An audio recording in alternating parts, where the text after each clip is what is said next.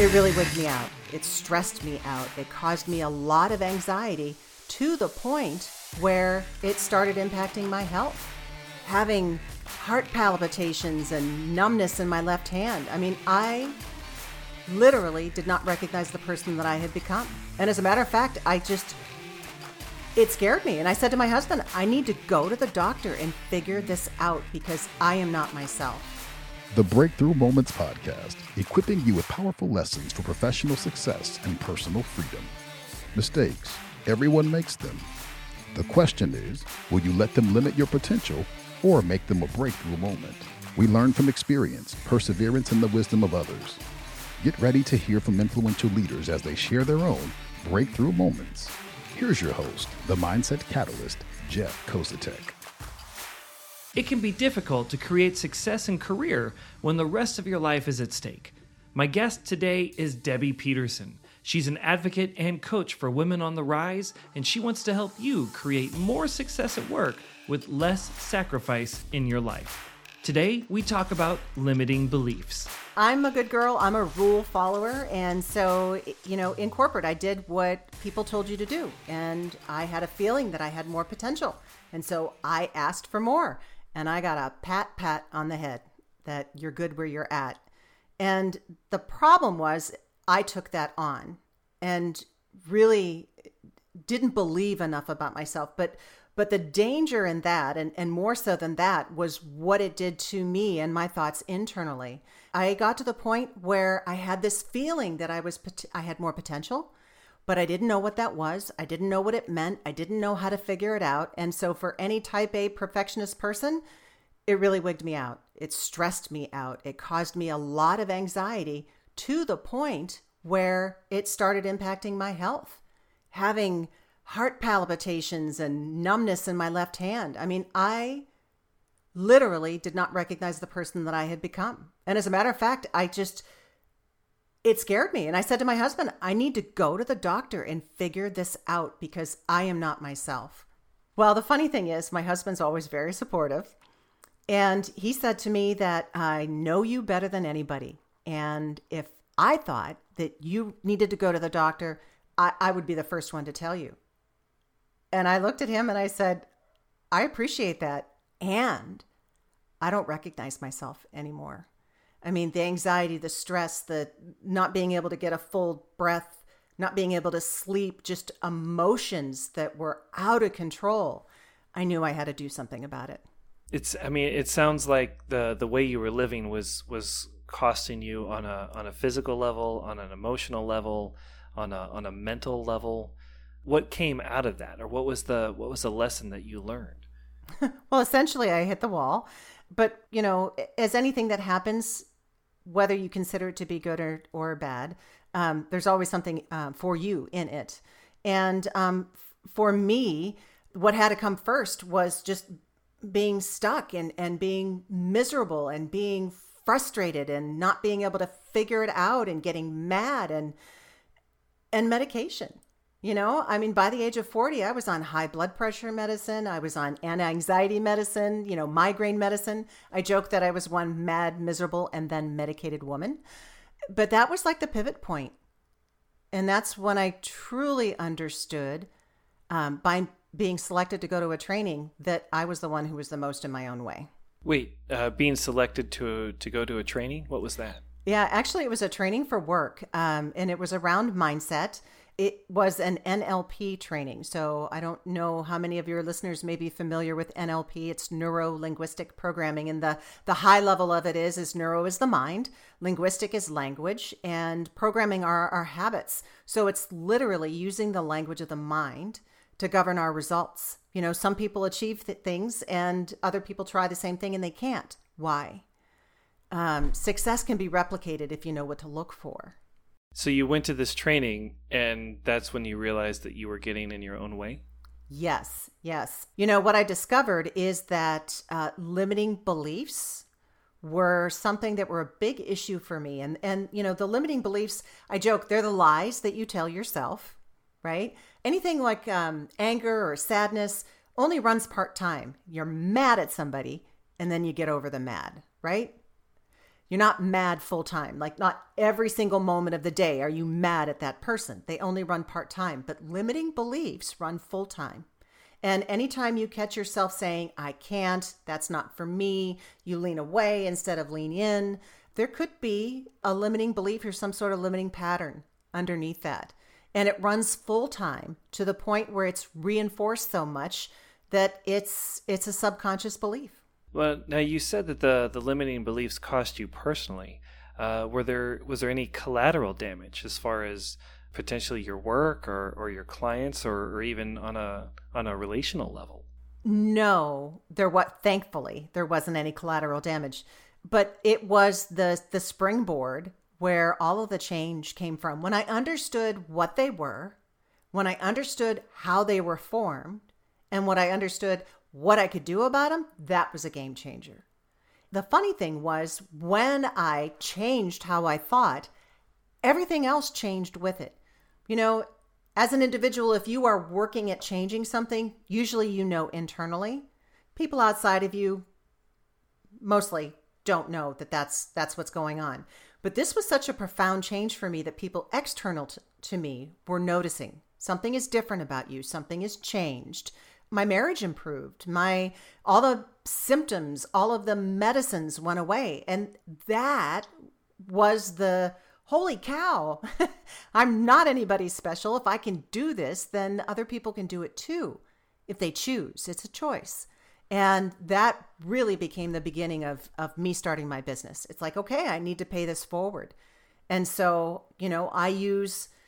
it started a 3-year journey of studying and apprenticing and reading and researching. And so I take all of that as the foundation. And that's the basis for my keynotes and my trainings and my coaching, because it had such a profound impact.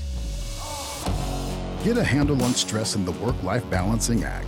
Jeff Kozatek, the Mindset Catalyst, empowers top performers to achieve more professional success and personal freedom.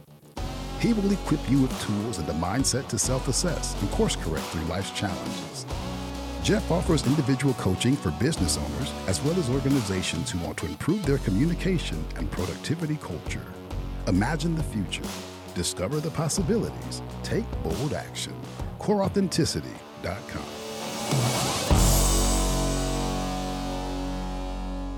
Some people will say, don't ever let somebody steal your sunshine.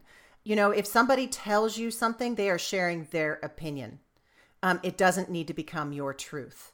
And that was the basis of what I learned. I made the ask because I really believed I could contribute at a higher level. And when I got the pat, I turned it on myself that somehow I was lacking. And that was a huge mistake for me personally, and also for the organization, I believe. But that was the biggest mistake that I made.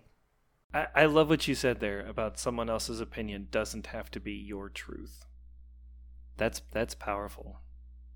But we let that happen a lot. Yeah. Well, it's, I mean, you grow up with your parents or with a set of guardians or a guardian, and they're teaching you hopefully through their opinions and their lens and their perspective, and I can see how it would be very natural to just open ourselves up to that. If we're starting here, we'll just take it out, as opposed to stepping back for a second and thinking through things and seeing it for what it is, not who we are. That's big. So the question is, how have you applied that moving forward? I think I know the answer, but I'm just going to ask anyway. It's a check-in. Authenticity is about you, who you are at work, who you are at home, what it is that you believe in, how you show up in any situation. And so it has showed up in my life in striving to be a more authentic individual, to bring more of Debbie to the table, not what other people may want or want to see or hear. So practically speaking, how do you do that? How do you make sure that you show up as authentically Debbie? It is a lot of introspection. So as I said before, those events that challenge us, that I did a series on toxicity this week, toxic words, toxic people, toxic situations. it's not ours, but we tend to pick it up. And having an opportunity to, when you're hurt, when you're mad, when somebody has disrespected you, when something hasn't gone right, to use that as a learning opportunity for the feedback, that is how you refine and how you grow authentically, is not shoving away those things as they're not me, but as there's something for me in this. And what is it that I need to know? What is it that I need to learn that allows an up-leveling? So I hear you say a lot of introspection and then being really curious about things outside. Curiosity and introspection. I can get behind that.